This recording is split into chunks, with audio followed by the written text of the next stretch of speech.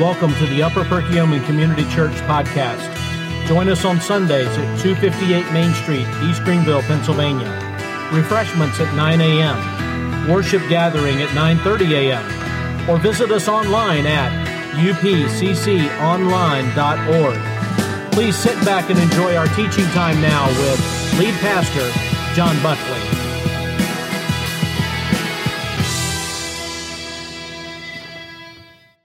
Take your Bibles with me today and turn to 1 John. We are in the last chapter in 1 John 5. Our series on 1 John is quickly coming to an end. We only have a couple more messages. We'll be ending it about mid-December, and then we're going to be picking up a new one. Our new series, we're going to be rolling out to you a little bit more focused what's going to be on it, but we're going to go through the book of Matthew, so we're pretty excited about that. It's always exciting. I don't think since we started the church, if my records are correct, we haven't gone through one of the Gospels, so it should be a lot of fun as we tackle the book of Matthew. 1 John chapter 5. If you don't have a Bible with you, you can grab one from the seat in front of you. It's page 1304. There should be Bibles underneath the chairs there in front of you, page 1304. If you use the U version on your phone, if you go down to the bottom right-hand corner and click on that, and then go to the events and type in Upper Perk Church, the outline for the message is on that as well, if that helps you out. I want to talk today about marks of an overcomer. So, you got to ask yourself, when you hear the word overcomer, what would be some descriptive words, adjectives that would come to your mind when you hear the word overcomer? What are some of those? You can speak out. This is okay. Champion. Well, now at the same time, champion. I heard somebody else. They come to your house. Thank you, Rod. Rod. Yes, Colleen. Faith. Okay, people of faith. Yes. Perseverance. Underdog. Yeah. What? Strong. Victorious. Fighter.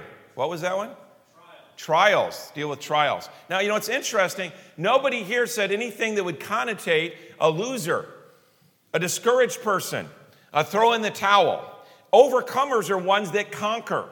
They go through difficulties, they go through hard times, but they keep going. They have perseverance. They take on the trials. They claim the victory that they are intended to do. They become overcomers. And God's intent for each and every one of us is to not live a defeated life. And we got to break that lie that the devil gets us sometimes. This life that God has given to us graciously, he intends for us to be an overcomer in, to be a champion. Because in many ways, we are, look like Donnie said, the underdogs. And yet we have this power that this world doesn't understand, and we live oftentimes like we don't have access to that power.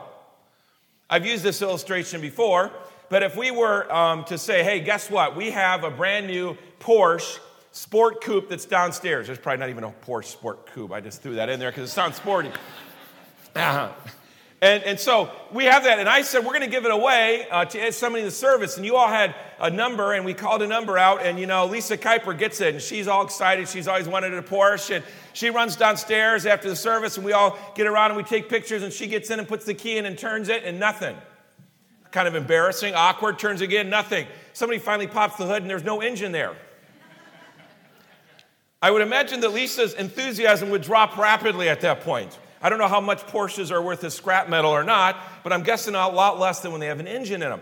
You and I sometimes in our Christian lives live like we don't have that engine, Jesus Christ. And we have this power to overcome whatever because he is in us, not because of us. We're like the shell of a Porsche.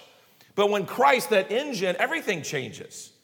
And we just want to really focus because John, as he wraps up his letter and shares this with the Jewish folks that he was talking to, he really hits on that. And so we're going to go over some marks of an overcomer today. The first mark of an overcomer is you will love God. You will love God. 1 John 5, verse 1 says this. Everyone who believes that Jesus is the Christ has been born of God. I love that this verse says everyone who does this. No one is left out. There are no extra layers that you have to go through. And that one group of people, because you're poor, you have 5 more layers, and you're rich, you have 5 less layers. Because you're tall, you have this many, and you're short, because you come from a functional home or a dysfunctional. There isn't any layers, folks. It's anyone who comes, it says here. And the key is if you believe. So, what does the word believe mean? We've got to ask that question. The word believe means to place confidence in. To place confidence in. So in what area of our life, in who are we placing our confidence? In what are we placing our confidence? See, in this verse, what does it say again? Everyone who believes that Jesus is the Christ. That's where that belief is. Do you believe that Jesus is the Christ? He was not a good man, just a good man. He was not a prophet or just a prophet. He wasn't just a teacher. He was and is Christ. He's Christ. He's the Lord of Lords. He's the King of Kings. He was born from the Virgin Mary. He lived a sinless life. And he died a cruel, torturous death so that the chains of sin, hell, and the grave could be broken and you and I might have eternal life. If we acknowledge that you're a sinner and ask Christ to forgive you of those sins, having confidence that he alone saves you, you become a child of God. Or as the verse here says, what? You are born of God. Everyone, anybody who believes, who understands that steps I just laid out to you, that Jesus is the Christ, has been born of God. The difference between just knowing about him and accepting him is crossing from knowledge to crossing into a relationship. And going from knowing about God to knowing where I'm a sinner who needs a Savior and I accept him into my life. That's what we're talking about. And John, as he's laid out over and over again, this is what a Christian is. And this is what we're supposed to be about, because salvation comes through believing. It comes through believing. And believing means embracing his plan for salvation. You can't just make up your own plan. One of the reasons we have some of the schisms in our world is because there's people that add to salvation, there's people that take away from salvation, there's people that water down salvation. The only way we should define salvation is the way the Scriptures define salvation. John 3:16, for God so loved the world, which includes you and I, that anybody, for God so loved the world that whosoever believes on him, believe again that word, that understanding of who he is, not just academically, but relationally, but whoever believes on him shall not perish, eternal damnation, but have everlasting life. Everlasting life. Believing means embracing his plan for salvation. So my question to you, first off, is have you embraced his plan and are you his child? If not, today could become your spiritual birthday. If you are a Christian, are you living in the power that comes with being a Christian? Are you living like an overcomer? The second mark of an overcomer is continued on in verse 1 and into verse 2, and that's this: you will love your siblings. You will love your siblings. I see people looking at their children, each other now. I don't love my sibling. And the reason I say siblings is because if we are children of God, we are brothers and sisters, the Bible says. And again, 1 John 5, he says, has been born of God, and everyone who loves the Father loves whoever has been born of him. By this, we know that we love the children of God when we love God and obey his commandments. See, you'll love your siblings. You can't love God and not love your siblings. It says it right here. As the passage continues, there's this natural progression. As you embrace Christ as your Savior, you will love the Father. Now, why the Father? Why doesn't it say you're going to love Christ? Because the Father is the one that sent Christ to be the Savior of the world. So we love the Father because of him sending his Son. And if you love the Father, the Bible says here, you're going to love your siblings. You're going to love your siblings. Those are others who have a personal relationship with Christ. It's not a maybe clause in here, folks. It's a have to clause. You will love your siblings if you love your Father, and you're going to love your Father if you're a child of God because he sent the Son that you and I might have redemption. But we have to remember this too. Love is an action verb. Love is an action verb. You can't say you love someone and then do nothing about it. Now, maybe some of you remember this. Do you remember that first person that you felt like you loved? Remember that? I was like in 3rd grade, I think. Maybe younger, I don't remember. But I remember there's this girl at school. I don't remember her name, so you can see the impact that it had on me. I remember it was her, and I remember that she had this friend of hers that was bigger than me, this other girl. Not bigger as in just heavy. She was stronger than me, so I was scared of the girl because I thought she was kind of her bodyguard. And, you know, the first thing you do when you like somebody at that age, I know they don't do that anymore because we didn't have cell phones or anything like that. Yes, I did not live with Abraham Lincoln, but I am a little on the older side, I'll admit that. But we would take these pieces of paper, and you would make this little thing, and you'd say, do you like me? And have them check a box, yes or no. Very romantic. Anybody here ever do that besides me? Okay, see, there we go. And you give it, now I couldn't just give it to her, I had to give it to her bodyguard to give it to her, so she probably read it on the way. I was too scared to give it to her. I thought I would just go, look stupider than I already felt in the situation.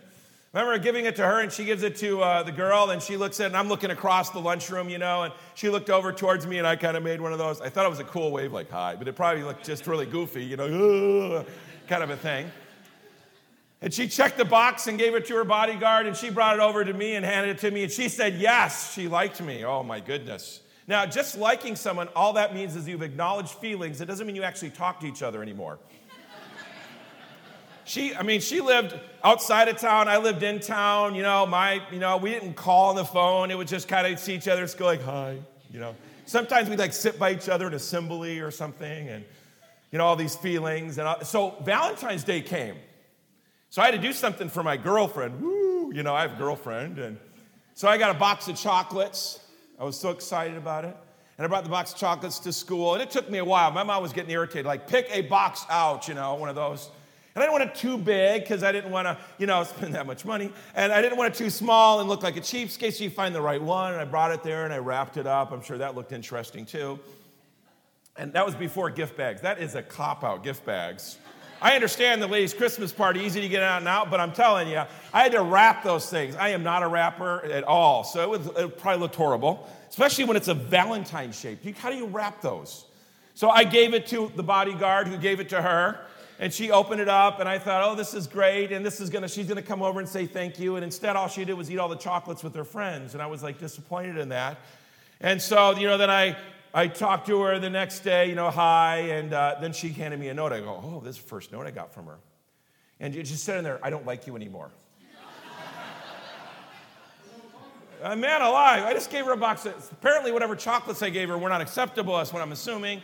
But then you got that crush, and we like to tell kids, oh, that's not a big deal. It is a big deal when you're a kid. I heard Brian Regan, yes, I like Brian Regan. He talked about, when a child loses a balloon and everybody goes, and the child goes, my balloon! And we're like, it's just a balloon. And he's like, what if your wallet floated away? Would you just do that? Oh, it's just your wallet. Don't worry about it. It's just your car keys. To a kid, that balloon is a huge deal, to them. Those first loves that we have. And it's an innocent love in a lot of ways. It's an awkward love. It's hard to understand love. But it's always led by actions. It's always, a part of that is always actions. You can't just say to somebody you love them and do nothing about that. I can't tell you I love my wife, and then you ask her, well, how does John showed you he loved you? And she's like, I really can't think of anything. It's going to be followed by actions. And you can't say you love your brothers and sisters in Christ and say, well, I'm so busy with my life, Pastor John, I just can't do it. I can't do anything for them. Because that's not what the Bible says, folks. And I worry that we blame our culture on our inability to be obedient to what God tells us to do. Guys, this isn't a book of suggestions. If you're a child of God, this is our rule book, our guidebook, our directions for what we do, or it's not. You don't get to cut and paste. Again, when I was a kid, I love those books that choose your own adventure. And you make a choice and turn to page so-and-so, and it would tell you how your end was, how it ended, what the next step was. You can't do that to the Bible. It makes it very clear. Do this or do that, and there's results from it. But love doesn't sit idle. It acts. And as you live out the Christian life, it should be involved with other believers. You can't live your life, and if we go week to week and never have any contact with our siblings, then you don't know them because you're not investing any time to know them. Another reason that we should be at church faithfully, that we should get involved in our second hour equipping hour, plugged into gap groups, coming out to the 242 weekends. Those are all ways that you can grow in your knowledge of Christ, but you can get to know your family. And if we feel disconnected from our family and don't know how to love each other, it's probably because we're not spending time together. So I just want to challenge you. You can't say, hey, I know I'm supposed to love my brother, and then I ask you, so what did your week look like? How did you show love to your brothers in Christ and sisters in Christ? And if your excuse is, I was just too busy. I have this going, I have that. And I understand we have seasons of life. I understand things come up. But we can't ignore the commands of Scripture. And he made it as just a normal, like, duh. You love the Father, you're going to love your siblings. It's a natural progression of what we do here. We know that we'll love the children of God, and when we love God and obey his commandments. Now there's the next one, the third mark. You'll keep his commandments. You'll keep his commandments. So you see it goes on. What Christ did, we're to love the Father because of what Christ did. And if we believe what Christ did and personally accept it, we're his child, which means our Father is God now. And then he goes, you're going to, from that, love your brothers and sisters. And then from that, he says, and he puts them again together there. What's he say? This is the love of God. I'm sorry, I jumped down a verse on another section. By this we know that we love the children of God when we love God and obey his commandments. For this is the love of God, that we keep his commandments. And his commandments are not burdensome. See, his commandments are for our benefit. He laid these things out because he loved us. Parents, when your children are young and you live in a busy street, do you just tell them, hey, go play with the ball in the front yard. If it goes in the street, just go take the risk. Live life. I love you. I'm just going to give you the freedom to do whatever you want to do. No, you don't do that. You don't let your children play with light sockets. You don't let them put their hands on hot stoves. You do things, you don't let them you blockade your stairs like you're trying to blockade a fort from enemies because of how crafty those little buggers can be to get up there. But you do that, why? Because you don't want your child to experience the freedom of the stairs? No, you don't want to experience the crashing down of the stairs. You do it because you love them. Do we always see the rules that our parents place in our life in love? Absolutely not. Why do I have to be in by this time? Why do I have to do this? Why do I have to do that? Why can't I do this? That's a constant that's going to go from generation to generation, the what, whys. And sometimes we have great answers, and other times we really is just because I said so. But keeping his commandments are for our benefit. And you'll see that faith produces love, and love produces obedience. Did you hear that? Faith produces love, and love produces obedience. And this verse puts love and obedience side by side. There's that and that joins them together. You cannot have one without the other. Love now leads to obedience. They're together. So what are some of the ways that we can show that we know are God's commandments? They're all over the scriptures, aren't they? Some of them are easier than others. Now, we like to, in some cases, say this, like, for instance, the Bible says we're not supposed to have any other gods before us. Well, you come to my house, I don't have any idols set up. But my guess is we all struggle with idol worship to some extent. We just have different idols nowadays. We have idols that can even be good things. Family can become an idol. Church can become an idol. Our job can become an idol. A sport or hobby can become an idol. A spouse can become an idol. A child can become an idol. These things can become idols in our life, and we're breaking God's commandments because we're placing something in front of God. Some are harder, forgiving our enemies, doing kind things to those who do mean things to me. Those are more difficult things to do. The Bible says we're supposed to pursue an erring brother or sister. That's not easy. And yet, in God, the results are amazing. Be active in others' lives, the Bible says. Think of all the one another's in Scripture that he's laid out there. Supporting his church, he talks about. Those are all commandments that he gives. Now, there are many, but how come this focus here is on commandments? Because love produces a desire to obey. Now, it also is interesting in the last part of this verse, verse number 3, it says this, his commandments are not burdensome. Now, the list I read, some of you might go, wow, are you kidding me? Those are a burden. So it's interesting that he ends with this thought, saying they're burdensome. And why is that interesting? There's two reasons for that. First of all, the Jews were coming from man-made, law-based religion. A man-made, law-based religion. So he's talking to the Jews, and they're coming from a religion that's man-made and law-based. It was all about keeping you in the box. It was taking an unregenerate, immoral people and trying to give them a moral framework to live within. It was designed to be able to help the non-believing stay within the confines of understanding truly who God, Jehovah, was, and how to be obedient to him and how to protect themselves. And if you read the Old Testament, you're going to see a lot of laws that are very practical. Some things as odd as what to do with a waste of human beings and how to deal with that so that disease isn't spread. How to deal with leprosy is in there. How to deal with broken relationships. It's got all kinds of stuff. How to deal with manslaughter and murder. And they had all refuge cities. There's all kinds of stuff that's laid out there as commandments to the people to try to help them know how to live life in the best way possible that God designed. But he knew as he talked to these Jews that that's where they came from. And he wanted them to remember that these commandments that they had now in front of them were birthed out of love. How do we show love to each other? These commandments are to help love. Why do I chase an erring brother? Love. Why do I have to forgive my enemy? Love. Why do I willing to serve other people? Love. See, when it's not burdensome, the first thing is it's because it's driven by love, not obligation. And if I start not wanting to love my wife right, it's not because my wife isn't lovable, it's because John's a sinner and I'm selfish and I want my way, and we get into this, which I deal with couples. Well, if my wife would just, then I would. If my husband would just, then I will. See, again, there's a problem. I don't see that in Scripture. It has love without qualifications. Now, the second reason is that Christ said it would be easy. You're like, oh yeah, where? Thank you for asking that question.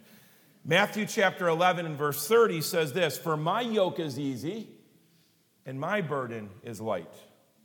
My yoke is easy and my burden is light. Matthew 11:30. When obedience is driven by love, then we're eager to do what we can to obey. If it's hard, it's because of our own sinful mindset creeping in and poisoning us to the joys of obeying Christ. Hey, folks, God wants us to enjoy this journey. He doesn't have us on this earth to try to make us suffer until we die. And there is suffering in the world, and there's suffering in our life.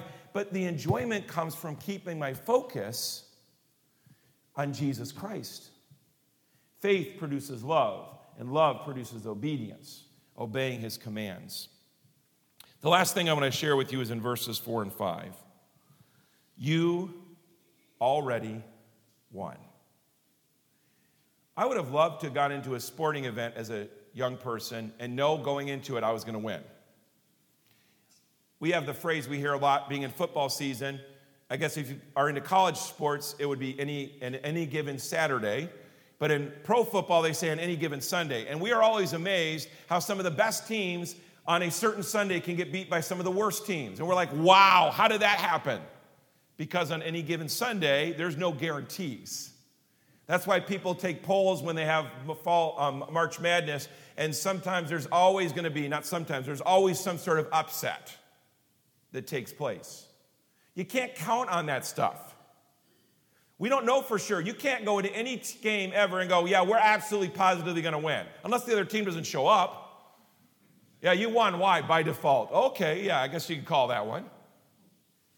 But folks, as Christians, we've already won. Why? Because he did it on the cross. He paid the penalty. He took our sins. We're winners. We're overcomers because of what he did for me. I didn't have to do anything. So that's why it's easier to go, yeah, obey him. Why wouldn't I obey him? Look what he did for me. So yeah, if he loved me enough, like Rick said, that he would send his son to die, then it can't be hard for me to love other people. I just have to deal with the stinking rotten flesh. But the power of God is greater than the flesh. Victory is certain in our lives. Now, here's where this gets super exciting. Everyone who loves God, go back to verse 1. Remember what it says there? Read here in verse number 4. For everyone who's been born of God does what? Overcomes the world. So what is the world? It's the way of living that is contrary to the Bible. Now we're not talking John 3:16 world, which is just mankind. Now we're talking about a cultural mindset, a selfish mindset, a self-driven one that the devil, Satan, is involved in. That's the world that we can overcome. The devil has influenced it, and it is because we are self-driven. That's that world. It's not all evil, but it'll distract you and I from doing what Christ wants us to do. For everyone, verse 4, who has been born of God overcomes the world, and this is the victory that has overcome the world, our faith. That word faith goes back to verse 1 again. What's that faith in? Faith that Jesus is the Christ, because it says right here, continue on, who is it that overcomes the world except the one who believes that Jesus is the Son of God? And that's not a belief of just a head knowledge, folks. It's an embracing fully, totally, not just I know Jesus died on the cross, I believe and have accepted him as my Savior. I've become regenerate. I'm a new child in Jesus Christ. And we are created to worship Christ and Christ alone. He's to be the center and focal point of our lives. And he's the victor over the world. But our victory is limited, folks. You say it's limited? How can you say it's limited? Well, again, look at the last part of verse 5. It says this, well, the whole verse 5. Who is it that overcomes the world? Who's the ones that overcome the world? Except the one who believes that Jesus is the Son of God. It's only those who believe that Jesus is the Son of God, that have that relationship with him. Nobody else is guaranteed victory.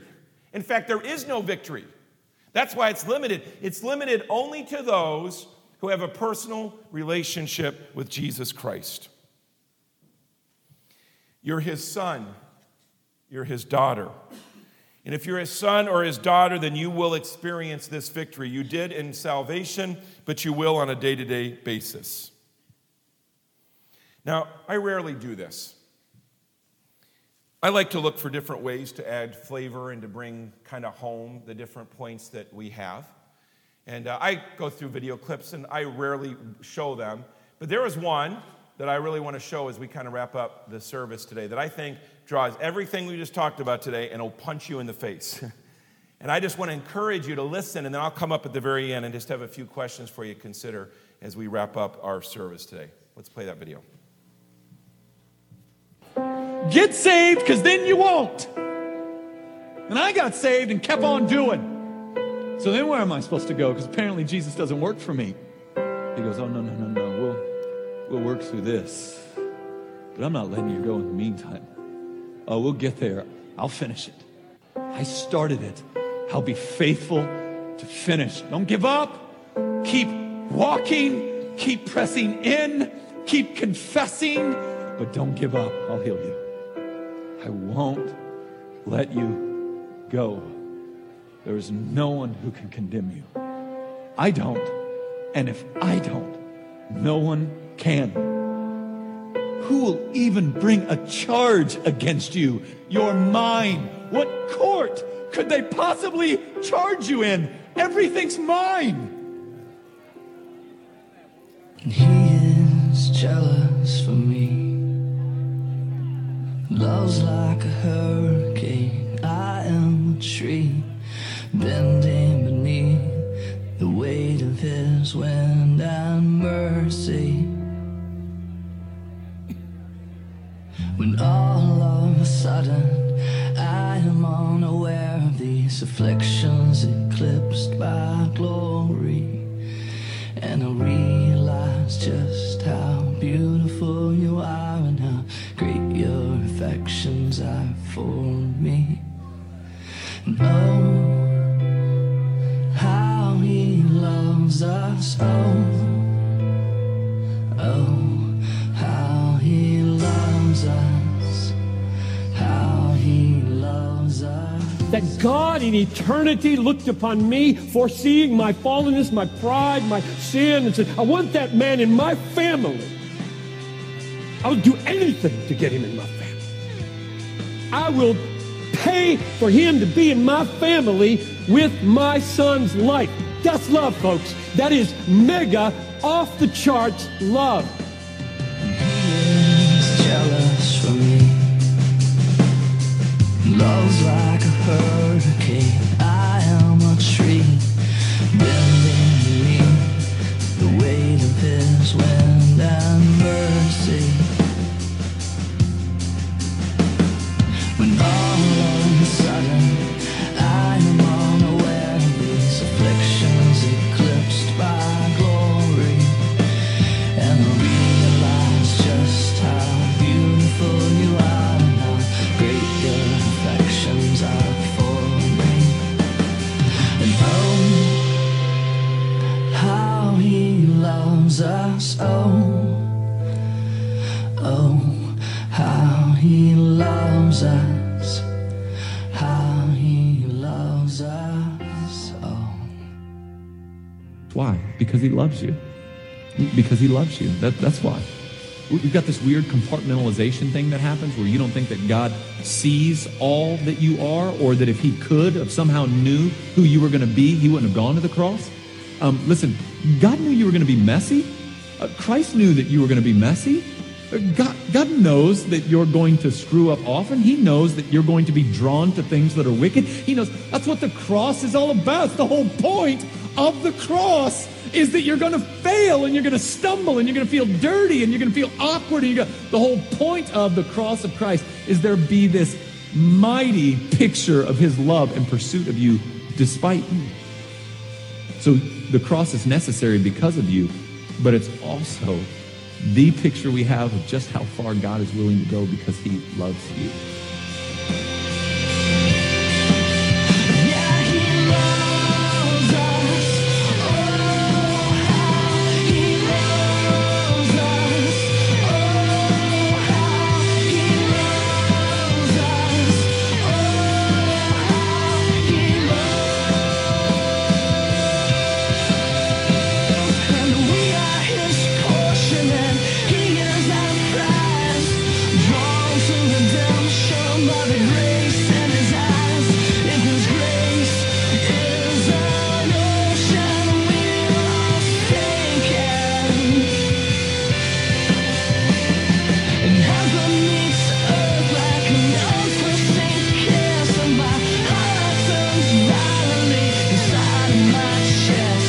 I don't have time to maintain these regrets when I think about the way that he loves us.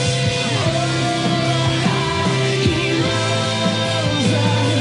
Oh, how he loves us. Oh, how he loves. No, I'm not bitter against the church. I just think somehow we've got off and there's all this talk about morality and people are conforming themselves to these moral codes, but they don't know Jesus. Who cares? It's the resurrection of Christ that justifies. That's why it's so important. That's why it's so big. It proves that all the wrath of God was poured out. It's gone. For the elect, it's gone. There is no more wrath. There's none. So Jesus sees you and he's like, my son, my daughter, perfect, spotless, blameless.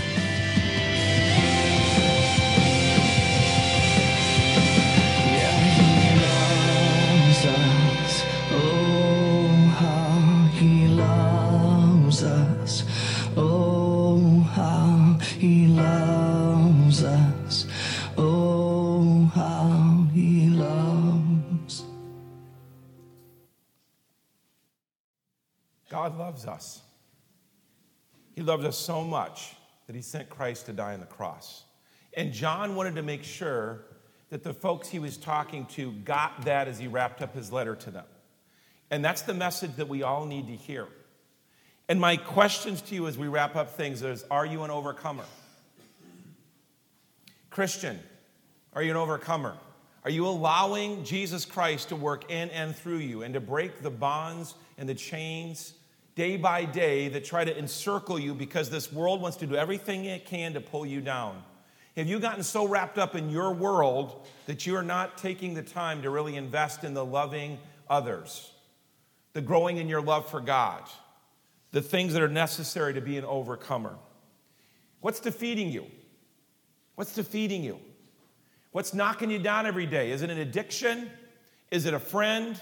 Is it laziness, lack of discipline? What's defeating you in your life where you're seeing the devil take swaths of territory in your life when he doesn't own it? You give it to him. Because if we're a blood-bought child of God, then we are his completely. What's defeating you? How are you going to apply what you've heard? If you're here today and you don't have a personal relationship with Christ, not you don't know about God, not you don't believe that Jesus is Christ, but you've never come to that point where you've crossed from academic knowledge to personal relationship, I want to encourage you to do that today. If you're a Christian, I want to encourage you today to not be overwhelmed by what you heard in a negative way, but in a positive way about how much God loves us and how much mercy he gives and how much we have an opportunity to take what we gleaned today and go out and live it throughout the week, knowing we don't have to do it in our own power. It comes from the power of Jesus Christ. How will you apply what you've heard? I encourage you, these are powerful verses. Chew on them, go over them, read them, post them, have them available to you, but don't just academically embrace them. If Monday rolls around and you've already forgotten, my challenge to you, believer, is how are you making Christ the center of your life, not off in the spare bedroom of your life? That's not where he belongs. He's your Savior. Let's pray. Lord, as we wrap up our message today, I pray, God, first of all, for anyone that's here who doesn't have a personal relationship with you, that today, God, would be their spiritual birthday. That they'd be able to look back and to see that on November 24th, 2019, they came and began a personal relationship with you. And each person here has that spiritual birth date that has a relationship with you, God. And I pray, Father, for those Christians that are feeling defeated and overwhelmed and overcome rather than being overcomers, God. Help us to realize that you've done it all. We just have to obey. We don't have to make up rules, Father. We don't have to try to figure out what we should or shouldn't do. We just have to look at what you've laid out, and then we have to do it. So help us, Lord, to have the supernatural power that comes from the Spirit of God in us to be able to allow us to accomplish these things, God. Thank you for your word, God. Thank you for loving us. We are undeserving. But because of you, Lord, we have redemption. Thank you, Father. In your precious name, amen.